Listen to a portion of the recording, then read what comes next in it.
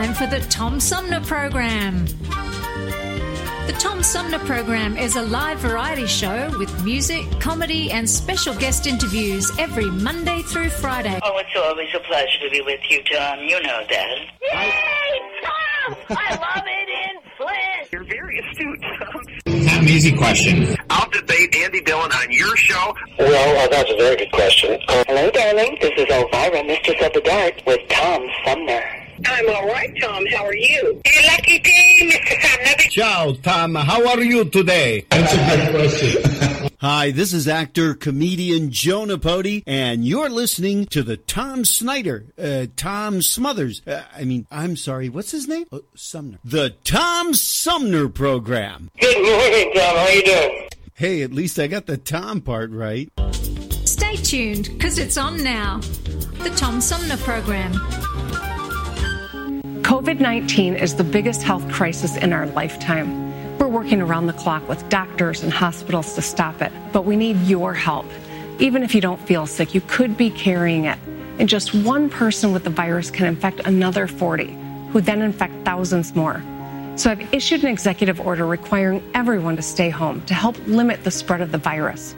Let's protect the people we love. Stay home and stay safe. Hi, this is Gretchen Whitmer, and you're listening to the Tom Sumner Program. And welcome back, everybody, as we roll into the second hour of our 3-hour tour. I told you it was going to be kind of a packed one with multiple authors, and joining me this hour is the go-to story expert who helps authors, speakers, and entrepreneurs impact millions with their stories. She is a TEDx speaker, multiple best-selling author, and founder of Wealth Through Stories. Her mission is to impact 1 million people a year through story. She has a new book that tells you how to do that called Transform Your Story, Letting Go of the Past When It Won't Let Go of You. I'm talking about author Linda Olson, who joins me by phone. Linda, welcome to the show. Thank you very much. When you say story, do you mean somebody's personal story, their own personal narrative? I come from a family of storytellers, and they loved to tell stories about various people and adventures and things that happened to them in their lives, but were sometimes very private about personal things. Yes, I too come from a family of storytellers, and my dad particularly was a big storyteller. So stories can be, as you know, about a variety of things. Story is basically an experience that we share with someone, and often it's a lot harder to share about our very personal stories. But that is essentially what I focus on, are the personal stories, but we can also tell all kinds of stories, certainly. Why is it important to share your personal story? You know, story is, our personal story is the best way to connect with someone. It's also the number one way that we can impact or influence someone. And when we share something personal, it is a way that someone else gets to experience us. In the same way, that's how we get to experience them when they share something personal. And is it wise to just come out and share information, or to let people draw some of that out of you?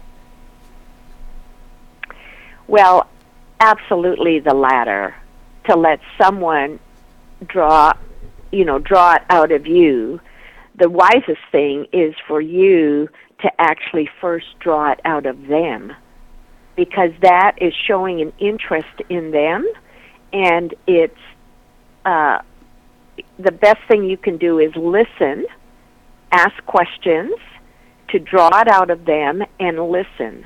And as you do that, they will want to know about you as well, and very naturally will begin drawing it out of you. Are there specific kinds of questions that we should ask when drawing out someone's story? Typically, And conversationally, it starts out with, who are you? What do you do? Where are you from? There are these sort of standard interrogatives, but the typical questions we ask of people as we want to get to know them better. Yes, and so we can take that, start with that, especially to somebody we don't know, often at a network meeting. We'll just, we'll ask, and so what do you do? And someone shares a little bit, and then we can just say, well, tell me a little bit more about that. And then we can get into something a little more specific as they share a little bit more. And, wow, that sounds like an incredible business. How long have you been in that business? Or whatever it may be. And then ask them, if you want to take them a little deeper, you can just ask them, so this year, this is a big year, a challenging year for many people. What is the most challenging thing for you right now? And that's when they'll start going a little bit deeper and begin walking into perhaps the problem or the pain that they're facing now. And that will allow them, like I said, to go a little bit deeper. And you can ask, if there's one thing that you could turn around this year, one thing that you could change, what would that be? And again, that just takes them a little bit deeper, a little more personal, and you'll know then, even as you're speaking with them, are you offering something that could serve them, or do you know of someone that could possibly serve them? And again, it's just a deeper way of connecting. Is there a way, a certain judgment to be used as to how much to share and when to share it? And I'll set this up a little bit for you, Linda, because I've seen this happen many times. A conversation is happening with a group of people in a network situation or some other social situation, a bar or a party or an event at work or something. And everybody's talking very superficially, and then all of a sudden somebody drops a bomb. Like, I was an abused spouse or, an abused child or something to that effect. And there's just this lull that happens over the conversation. Do you know what I mean? Yes, I do. And I don't mean to make light of it, because very often it's something very painful for the person who's sharing. But it just feels like the wrong time to share that information. And often it is, and you can't help but wonder why the individual has shared that at this time. Sometimes it could be an attention-seeking method where they just kind of do that. Sometimes they're really hurting, and they, it's like it's really awkward, but they don't know what to say and what to do. And so the question is then, what do we do about that if somebody, drops a bomb like that?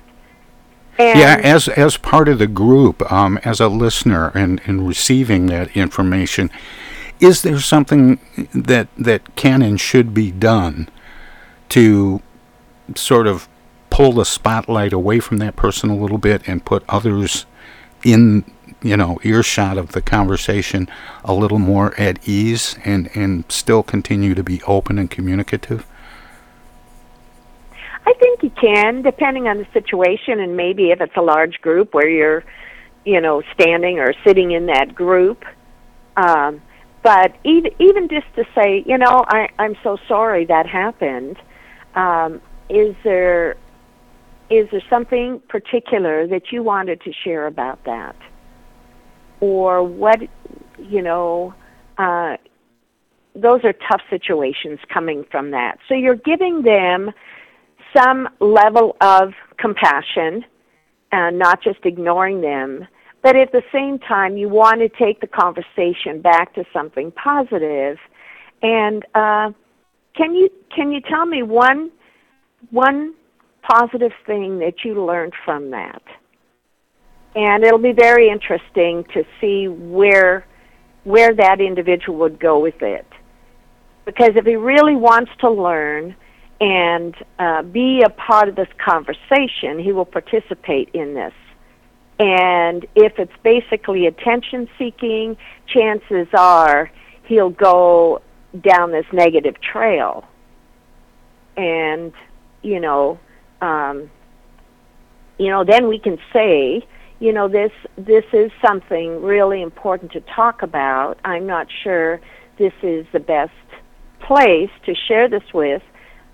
And if you're open to a lengthier conversation, say, you know what, I really would like to hear more about that, and either step aside with that person at the time, maybe just exchange, give them your business card, say, you know what, give me a call. I really would like to hear more about that. So those are definitely awkward kind of situations, but I think there are ways of still giving that person, not ignoring them, but addressing their need, finding out where they're coming from. Or is it that if this is by the bar and they just had too much to drink and now, they're ruining the whole group? Being a Debbie Downer. Yeah, right. Now, I mentioned in the introduction, and we just have a few minutes before a break, but I thought we could tackle this in the next 3 or 4 minutes, that you were the go-to story expert who helps authors, speakers, and entrepreneurs impact millions with their story. I would think that particular group, authors, speakers, and entrepreneurs, would have honed their story pretty well. Well, you would think so, but it's interesting because as I have worked with thousands over the years, it's really a small percentage that have honed in their story. They know it's important. They for the most part, just don't know how to do it. And sometimes some simple tools, it's a skill like anything else. It's learning a skill. And I worked with a professional international speaker and had a credible story. And he told it well, but he says, I've never known how to take my story to less than 20 to 30 minutes. And you're telling me that the best thing you can do is hone your story into 2 minutes, 2 or 3 minutes. And so he hired me because he said, I want to know how to do that. And you were talking about a speaker, but I was thinking when I saw authors on the list, the very nature of what they do is tell stories. Is the lesson there to edit more? It could be. It depends on the point that they want to make. Because writing your story and telling your story is still very different. In writing your story, you're often painting a picture to draw the reader into that particular setting. And so you may share a lot more detail with it, but often, depending on where the story is going, and if it's depends on whether it's a narrative or not, story is shared differently. But a lot of times, we can tend to become too wordy, and we lose the listener in the detail. How do people tell their story differently than the way other people tell their story? And I'm talking about, person A tells a story about person A, and person B tells a story about person A. How are those two stories different? A lot of times it's different because it's perspective. We're sharing about this person based on through our set of glasses, through our eyes. And it can also depend on the level of relationship that we have, whether this is a close friend, whether this is just a contact, somebody we just met briefly. So that can vary, yes.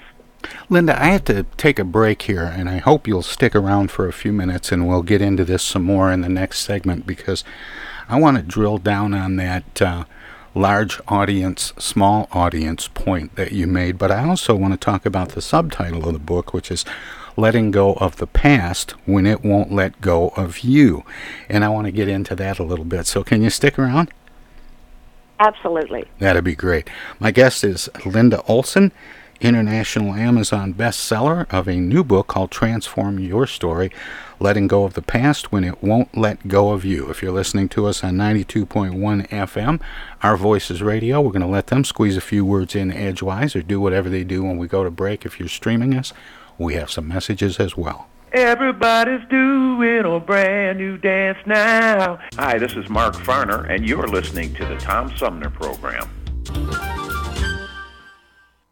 I'm Julie Lopez with Crime Stoppers. Have you ever wondered what to do if you have information about a crime or the whereabouts of a felony fugitive and you want the police to know but you need to remain anonymous? Well, here's what you can do. You can go to p3tips.com or download the mobile app. You can go to Crime Stoppers of Flint and Genesee County's Facebook page and click on the Leave an Anonymous Tip tab, or you can call 1-800-422-JAIL. All methods are anonymous, and if your help leads to a felony arrest, you may be eligible for a cash reward. Remember, your voice matters. Hi, I'm Dr. Jonae Caldoun. We know that COVID-19 is spreading rapidly across Michigan right now. The most important thing people can do to protect themselves is social distancing. That means unless you are a critical infrastructure worker or going out to get food or medicine for your home, you should be staying at home. Stay home, stay safe, save lives.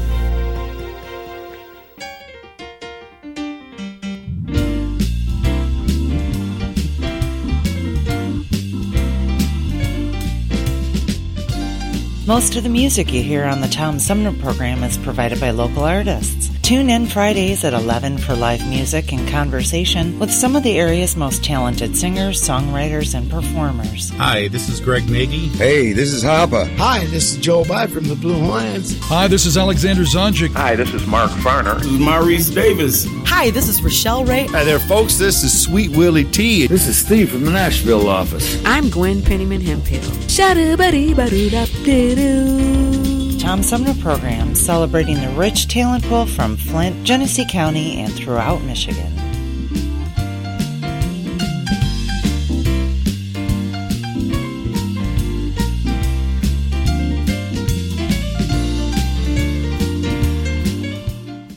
In just a little while, you folks are going to have the pleasure not only hearing the songs of the star of the program and all, but you're also going to have the pleasure of hearing and watching and seeing in person the gentlemen and ladies who have been supplying the fine music behind the curtain this evening. It's a wonderful orchestra. I love to hear them play.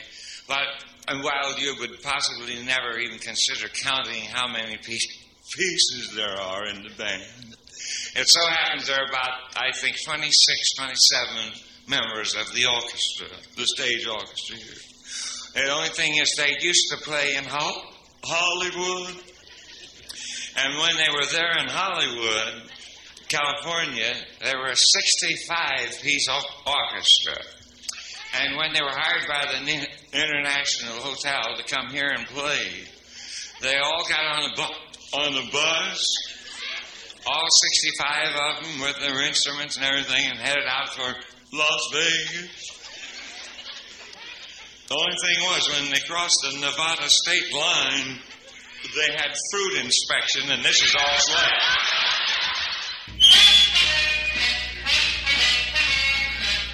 Here are some most happy fellas, the four lads for Ford. Standing on the corner, watching all the Fords go by. Standing on the corner, giving all the Fords the eye. Look at it go, it's the Thunderbirds kissing cousin. Get in a Ford, give Ford a try. So don't be standing on the corner, watching all the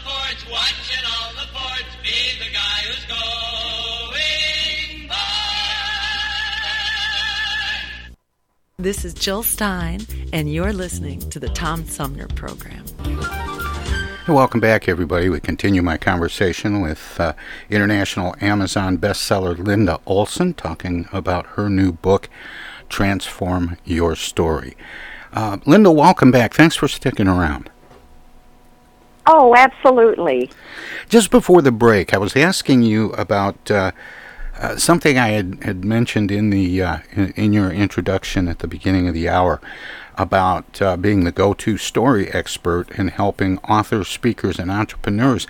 And I was thinking of entrepreneurs when I asked the last question about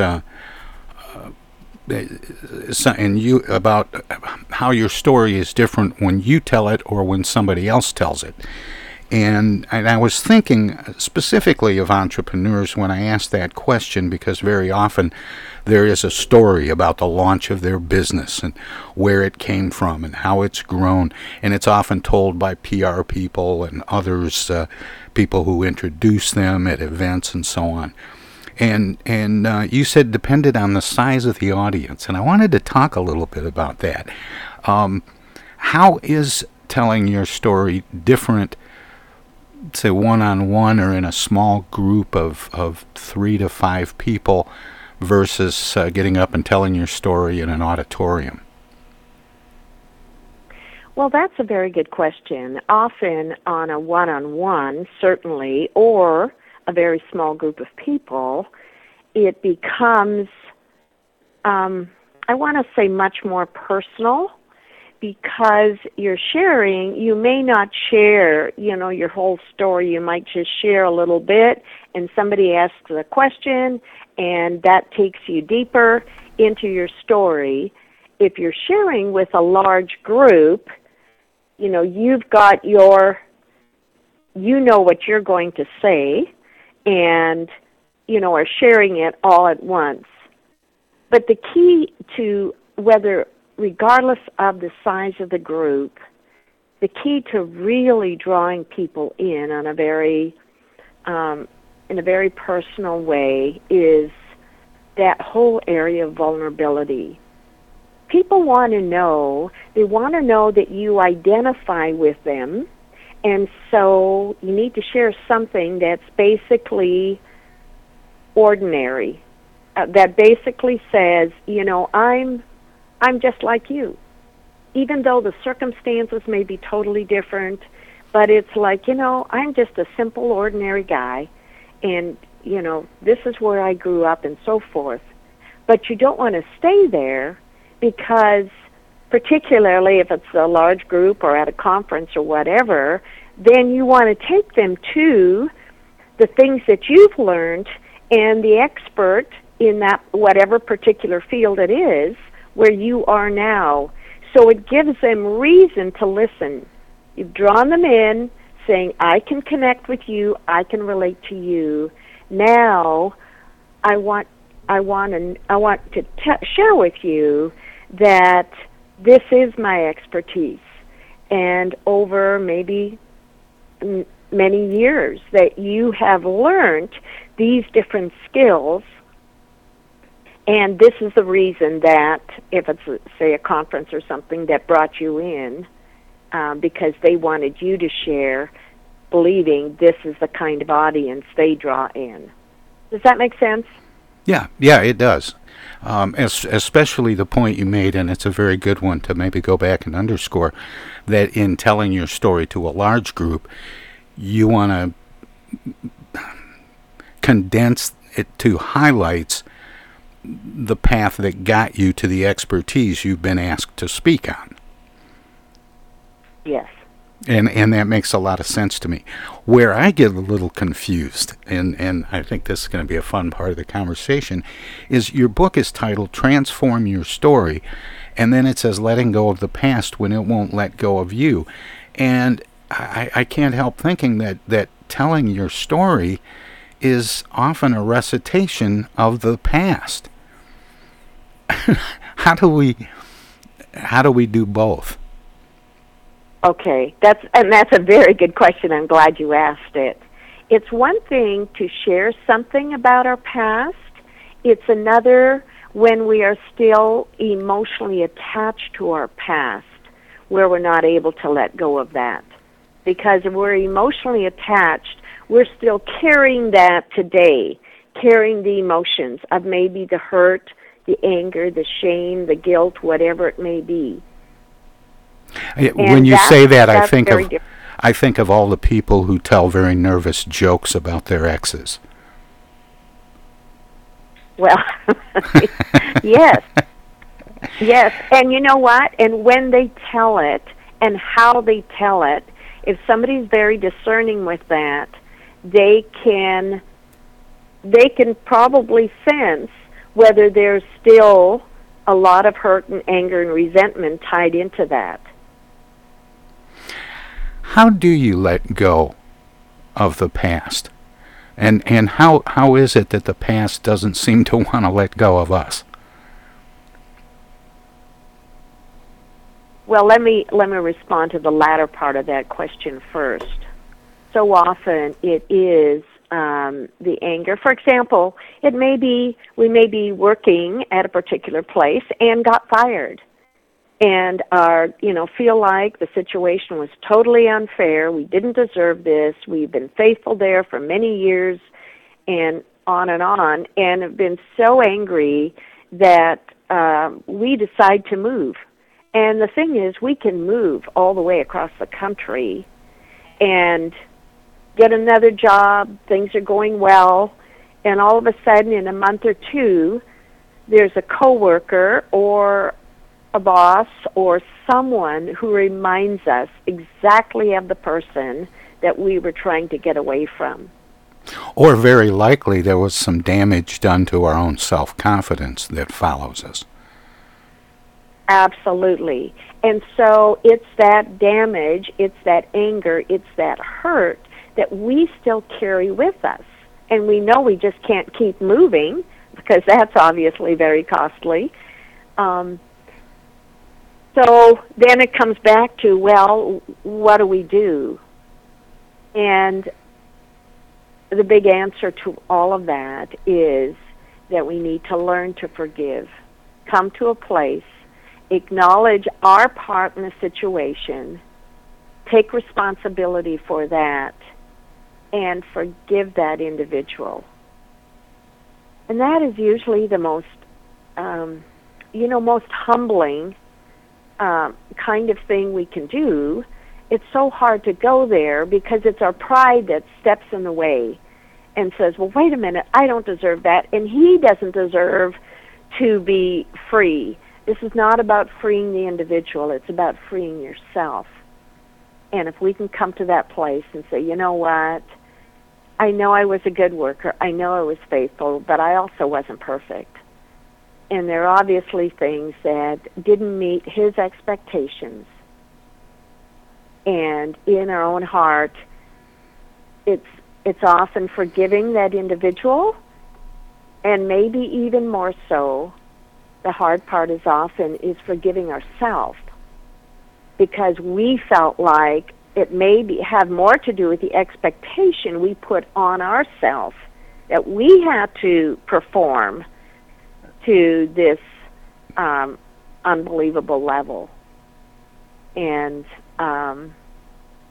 often, if someone is open to truly dealing with that, it often goes much deeper. And if somebody would ask the question and say, who did you have to perform for in your past? And very often that will go back to one or both parents. And we are now trying to perform in our job in the way we were trying to perform for our dad many years ago. And we still haven't forgiven him. How much where the story gets very deep. How much of our story is a way of how much of our story is cathartic, and how much of it is educational to the listener?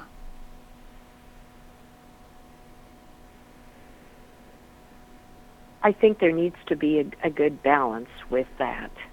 Again, the whole point is what is the purpose in sharing your story? This is often where we get confused because it's our story. We think it's all about us.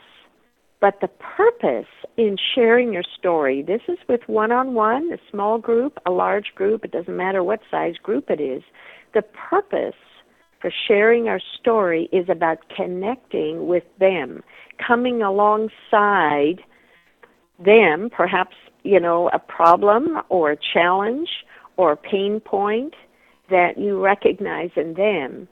And even at that point, you can ask them permission. Of course, that's in a small group or one-on-one, and say, is it okay if I share a little bit about my story?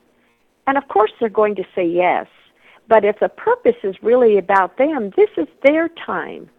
And so as you're asking permission, it's a way of showing respect. And as they say yes, then you briefly share just the point of the story that's going to acknowledge or come alongside their pain. Is there, I'm not sure how to ask this exactly, Linda, but is there, are there formulas in transforming a story? For example, how much should be pain versus joy, victory versus defeat, and coming to terms with things from our past, from our resume, from our personal histories? I do use you can call it a formula or a basic guideline that I mentioned earlier, that a basic story should be 2 minutes, no longer than 3 minutes. And that has to do with our attention spans, because our attention spans are so short. But in that basic 2-minute story, if we can use the guideline or the formula and say that the basic ingredient of that is conflict. Every great story has conflict. And behind the conflict is a resolution. We want to know what happened, when was that transformation, what was the positive result that came out of that. And then if we go back, the only other essential piece is the introduction, and the introduction really introduces the conflict. So it's introduction, conflict, resolution. And if we were using that basic formula or guideline, we would say in a 2-minute story that the introduction is 25%, conflict is about 50%, and the resolution is 25%. So using that simple formula, it's amazing how we can take and hone in any big story and hone it in to that small piece. Once we have that down, we can share almost any story using that basic guideline. And something clicked when you said, and you said it earlier, but when you repeated, about trying to hone a story down to about 2 minutes, and as we both talked about earlier, we come from families where storytelling, was a real thing, and storytelling used to be a big thing, and people would tell these long tales with all kinds of little diversions and side trips, and the telling of the story was entertainment itself. Is the art of storytelling gone, or at least has it been condensed to fit a modern attention span impacted by technology? I think we have lost a lot of that art of storytelling. And like you said, it used to be entertaining. It used to be, and there's still a time and place for it. But again, when you think about our attention spans today are so short, and through technology and through entertainment today and many other ways that, yeah, we truly have lost that art of storytelling. How did you get interested in the idea of how important a story is and how important telling your story is for you and for others? Well, that's the big question. And I was saving that course, one, Linda. Yeah, I could tell. You were building up to that. That, of course, goes back to my own story. And I will share it in a nutshell, and then you're welcome to ask whatever you want from that. But when I was 14 years of age, through a tractor accident, my precious 2-year-old brother was killed. I was the one driving the tractor. And so you can only imagine the many questions you ask. You know, my whole life was crushed. I didn't know if I'd ever see light at the end of the tunnel. And it was a few years, not only a few years, but the first few years, I was my first month in high school. That alone was a big adjustment for me. And so my high school years were almost an emotional blur. I mean, I did what I needed to do to put one foot in front of the other and just walk through this process the best I could. And many years later, I did get professional help and learned to forgive myself because I carried a very big load of guilt through all those years. And when I came to complete healing, for some reason the whole idea of story just took on a fresh new meaning. I mean, just prior to that, if someone would ask me, so what's your story? I probably would have said, I don't think I have a story. Well, and that was also because I was still healing. To add a little context, I never did mention, and we didn't touch on it at all, you grew up on a farm. Yes, a farm in Midwest Canada. Yes. Oh, a real farm. And so that alone is a whole different lifestyle, often. Well, it is a different lifestyle, but it then becomes, when there's such a huge tragedy like that, especially early in your life, and I guess I'm going to turn one of your questions back at you. What ultimately did you end up learning from not only that event, but the process of getting past it? Well, there were so many things I learned. One of the big things, as I looked back, you know, when you're in it, you're just trying to make it through. But as I looked back, I recognized that there was somewhat of a pattern. And every time those negative emotions, I call them storms, whether it's fear or guilt or shame or loneliness or whatever it may be, whatever came up, I needed to identify what that was. And often it's, well, I face, you know, I'm feeling a lot of fear, self-doubt, lack of confidence, you know, it can go on and on.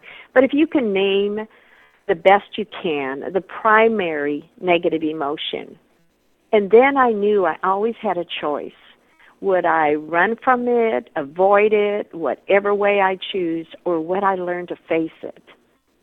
And for the most part, the best I could. Sometimes it was through lots of tears, sometimes it was through journaling, sometimes it was talking to a friend, and like I said, eventually to a professional. But just because you have a choice and decide the choice doesn't mean it happens. You still have to take action.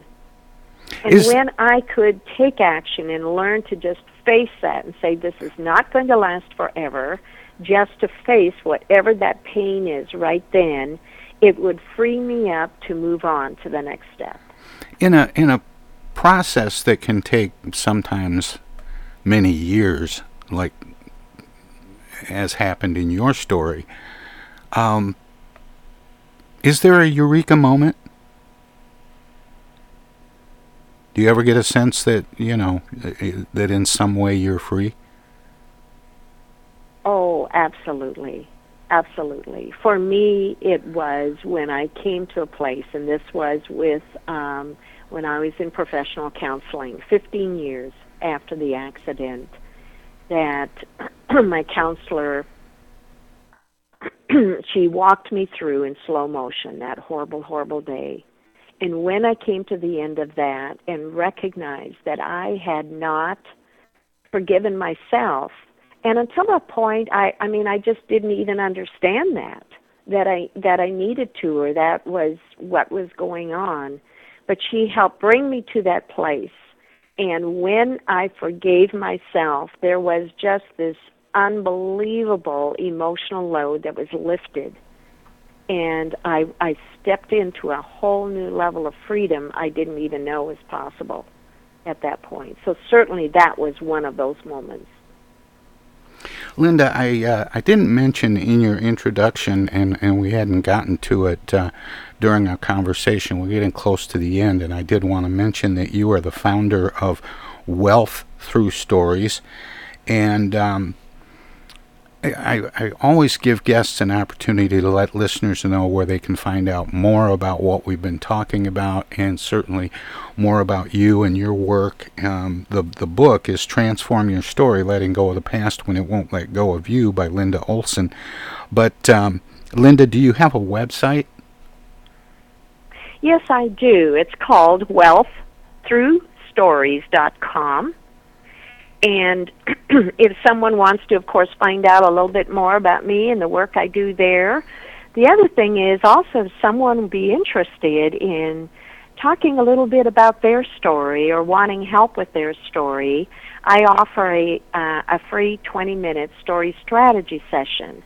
And if they just go to wealththroughstories.com, they can sign up for that. Oh, wonderful. Well, Linda, thank you so much for spending this time with me this morning. I really appreciate it. Best of luck with the book and all your other endeavors. Well, thank you so much. Thank you for having me on. It was my pleasure. Okay, take care. That was Linda Olson. She's written a book called Transform Your Story, Letting Go of the Past When It Won't Let Go of You. She is the go-to story expert who helps authors, speakers, and entrepreneurs impact millions with their story. She is a TEDx speaker, multiple best-selling author, and founder of Wealth Through Stories. Her mission to impact a million people a year through story. And we'll have lots more of the Tom Sumner program coming straight ahead if you're listening to us on WFOV 92.1 FM, Our Voices Radio in Flint. They are a broadcast service of the Flint Odyssey House Spectacle Productions and my good friend Paul Herring. We're going to let them squeeze a few words in edgewise, or do whatever they do when we go to break. If you're streaming us at TomSumnerProgram.com, we have some messages as well. So don't touch that dial, don't click that mouse. We'll be back with more right after this. Hello there, citizens. Darkwing Duck here. And every time I'm in Flint fighting crime, I always stop by the Tom Sumner Program. Don't forget, stay dangerous. Darkwing Duck out. The Tom Sumner Program plays host to the best political roundtable on radio every Wednesday from 10 a.m. to noon. Armchair Politics features great commentary and analysis about the headlines from local, state, and national politics with an alumni of world-class pundits, plus quotes, tweets, and those weird and wacky stories we call the X-Files. If it's Wednesday, catch Armchair Politics on the Tom Sumner Program. Do you have feelings of inadequacy? Do you suffer from shyness? Do you sometimes wish you were more assertive? If you answered yes to any of these questions, ask your doctor or pharmacist about tequila. Tequila is the safe, natural way to feel better and more confident about yourself and your actions. Tequila can help ease you out of your shyness and let you tell the world that you're ready and willing to do just about anything. You'll notice the benefits of tequila almost immediately, and with a regimen of regular doses, you can overcome any obstacles that prevent you from living the life you want to live. Shyness and awkwardness will be a thing of the past, and you'll discover many talents you never knew you had. Stop hiding and start living with tequila. Tequila may not be right for everyone. Women who are pregnant or nursing should not use tequila. However, women who wouldn't mind nursing or becoming pregnant are encouraged to try it. Side effects may include dizziness, nausea, vomiting, incarceration, erotic lustfulness, loss of motor control, loss of clothing, loss of money, loss of virginity, delusions of grandeur, table dancing, headache, dehydration, dry mouth, and a desire to sing karaoke and play all-night rounds of strip poker, truth or dare, and naked twister. Warning, the consumption of alcohol may make you think you're whispering when you're not. It's a major factor in dancing like a retard. May cause you to tell your friends over and over again that you're in love with them. Also may cause you to think you can sing. Alcohol may lead you to believe that ex-lovers are really dying for you to telephone them at 4 in the morning. Alcohol may make you think you can logically converse with members of the opposite sex without spitting. It may create the illusion that you are tougher, smarter, faster, and better looking than most people. And it may lead you to think people are laughing with you. Alcohol may cause pregnancy, and it also may be a major factor in getting your ass kicked. So what are you waiting for? Stop hiding and start living with tequila.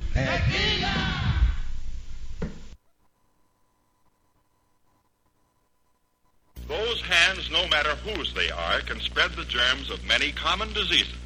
That's why I want you to realize how important it is to keep hands clean, to wash them regularly and always before meals with Lifebuoy, which not only removes dirt, but helps to remove germs.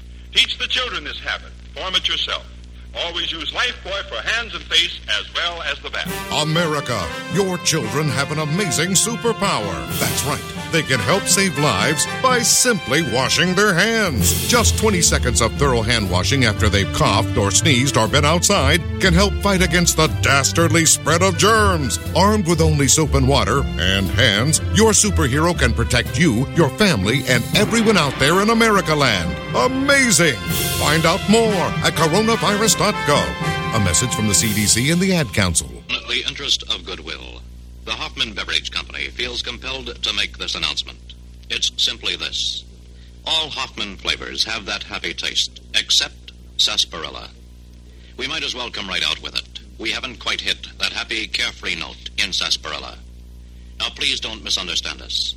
Our Hoffman sarsaparilla is absolutely dependable. It's trustworthy, it's loyal, and many fine, upstanding citizens love it. But it just isn't what we call happy. You take our Hoffman orange, it's absolutely rollicking. Our lemon is almost giggly. Our black cherry and black raspberry are so bubbling with happiness, they dance in the glass. They all have natural flavor and famous Hoffman steady sparkle. We're sorry about Hoffman sarsaparilla. Why isn't it happy? Well, let me ask you. Could you be happy if your name were This is sarsaparilla? U.S. Senator Gary Peters, and you're listening to the Tom Sumner Program. Welcome to this presentation of the Comedy Spotlight on the Tom Sumner Program. I went to see a play right here lately. It was one of them classical plays. And it was wrote by a fellow named William Shakespeare that lived over here in the old country here a while back. And it's a play, it's called Hamlet. And it was named after this young boy Hamlet that appeared in the play. And it was pretty good, except that they don't speak as good English as we do. Now let's see, Hamlet, he lived in this castle over in the old country with his mama and daddy. You know where it was that his daddy was king over this land. And also living with him there was a fellow named Claudius. Now Claudius was Hamlet's uncle on his daddy's side. And before the play ever opened, this fellow Claudius plotted and killed Hamlet's daddy so that he might gain the throne, and then married Hamlet's mama. And that made him Hamlet's stepdaddy. And, well, all do try to remember that if you can, because you will need it later on. Now, there was a fellow Polonius. He lived there. He was a kind of advisor to the king. And there was a fellow named Horatio. He was Hamlet's buddy. He lived there.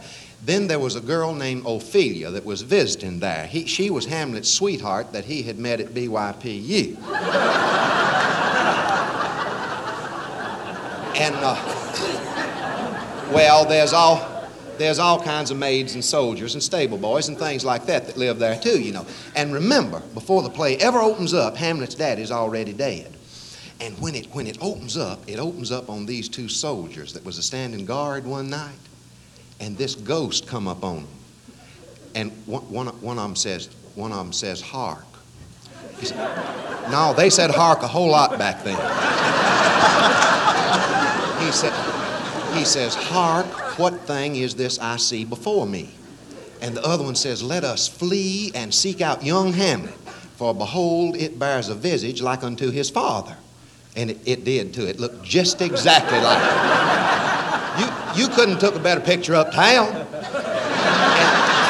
they went in the house to get Hamlet, but he had just come in from high school and was tired and had went on to bed. But anyhow, they told him about it, and he got on up and put his britches on and went on outdoors with them. And when he got there, the ghost started talking to him. Says, behold, Hamlet, says, look on me, for I am the ghost of thy father. Then it went on to tell him, you know, how it was that Claudius had plotted and killed him, you know, like I told you a while ago. Well, when it got on telling him, it made Hamlet swear to seek out vengeance on his former uncle and present stepdaddy, Claudius. And after Hamlet sweared it, the ghost went on off, and none of them ever seen it after that. And it was right there that Hamlet gave that soliloquy about being or not being. And, well, for them that don't know, a soliloquy is a kind of a self-talk. You know, it is, where you kindly, you know, sit and look way off and kindly talk to yourself. And that's what he was a-doing. Only he wasn't sitting down, he was walking. And when he come close to the end of it, he come up on this young girl, Ophelia. And he says to himself, he says, soft, I see Ophelia fire. Well, he sat down and started talking to her. Asked her how she was and how her daddy was and how her mama was and different ones. And while he was talking, he looked and he seen a fella hiding behind a cedar chest. And he did, and he took out his sword and he run the fella. He run him upstairs and he run him downstairs. But he couldn't catch him, and it made him mad, and he come back to Ophelia, mad at her. And he hit her in the face and he throwed her on the ground. And he says, get thee to a nunnery, for thy face is a vile thing before my eyes. Now, it was right here that Hamlet first started acting like that he wasn't all that. Well, he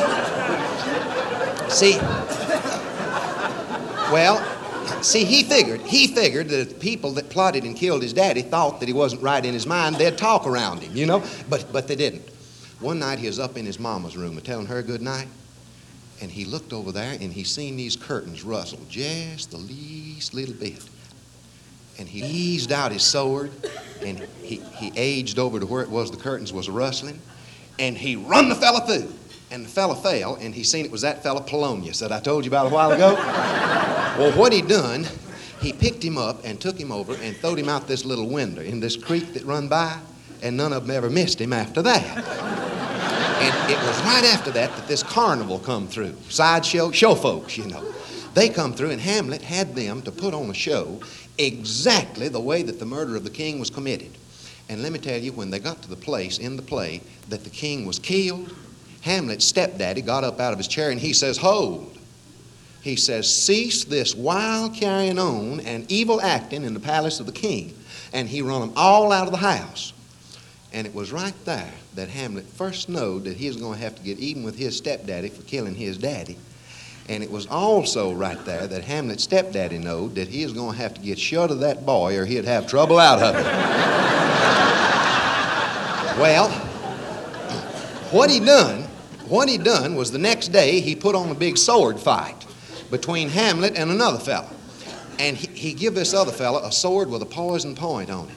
And he give Hamlet a plain sword, and he had a bowl full of poison wine for Hamlet to drink just in case he won the sword fight.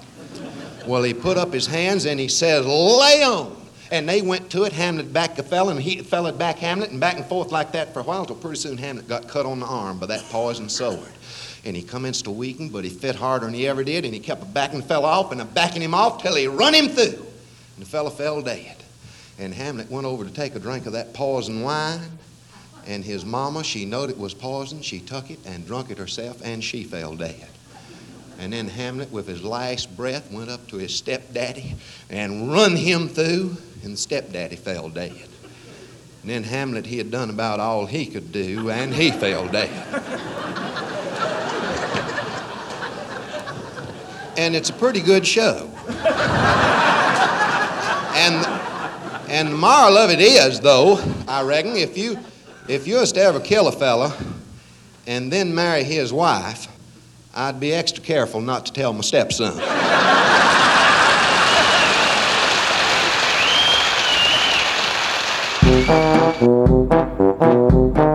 This was another comedy spotlight on the Tom Sumner Program.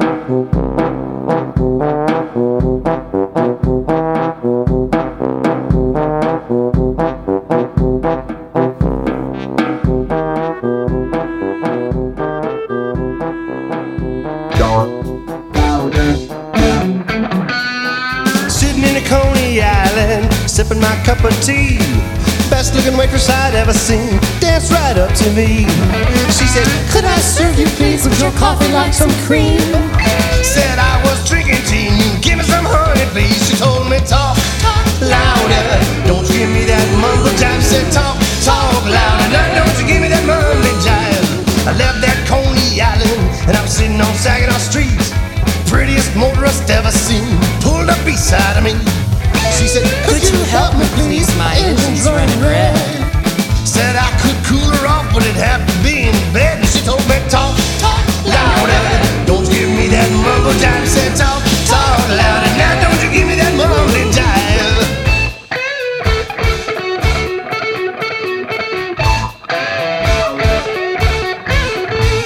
I told her I'd get her some water, and I took off for the coast. I made it out to New York City, we're under a lamppost. The sexiest girl I'd ever seen was she said, can I help you please? You look like my kind of man, I'm your kind of slave. And I told her to talk louder, don't you give me that mumble jive. I said talk louder, now don't you give me that mumble jive. Talk louder, I could not understand the word. I said talk louder, now I'm not sure what I heard. I got great expectations for this rocking band, waiting it out with patience for some record man to say I can help you please, your reputation is great.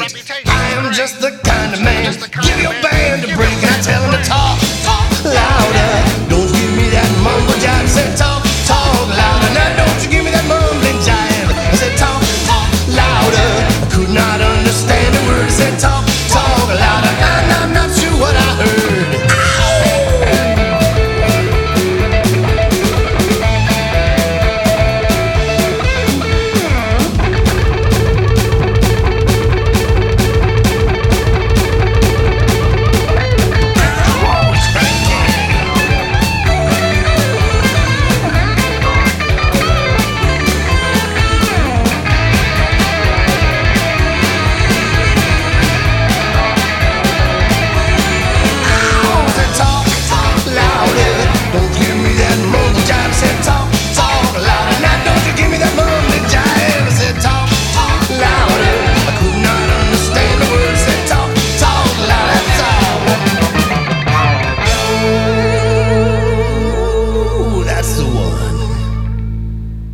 Flint's own Bill Toll, a.k.a. Sweet Willie T, with a little talk louder. And before that, of course, Andy Griffith in the Comedy Spotlight, one of the great storytellers of all time. And all kind of just wrapping up the hour, which I spent a good deal of with writer and speaker Linda Olson, talking about her book, Transform Your Story.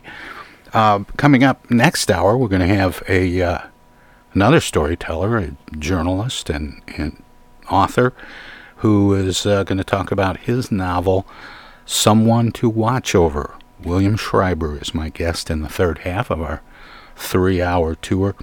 We're going to take a short break for top of the hour ID and so on, and then we'll we'll get going again. But don't forget, tomorrow is primary election day. You can only vote for one party or the other. The way primaries are set up, you can switch back and forth in the general, but not in the primary. So if you have a ballot that was mailed to you, make sure you get it to your clerk today or tomorrow at the latest.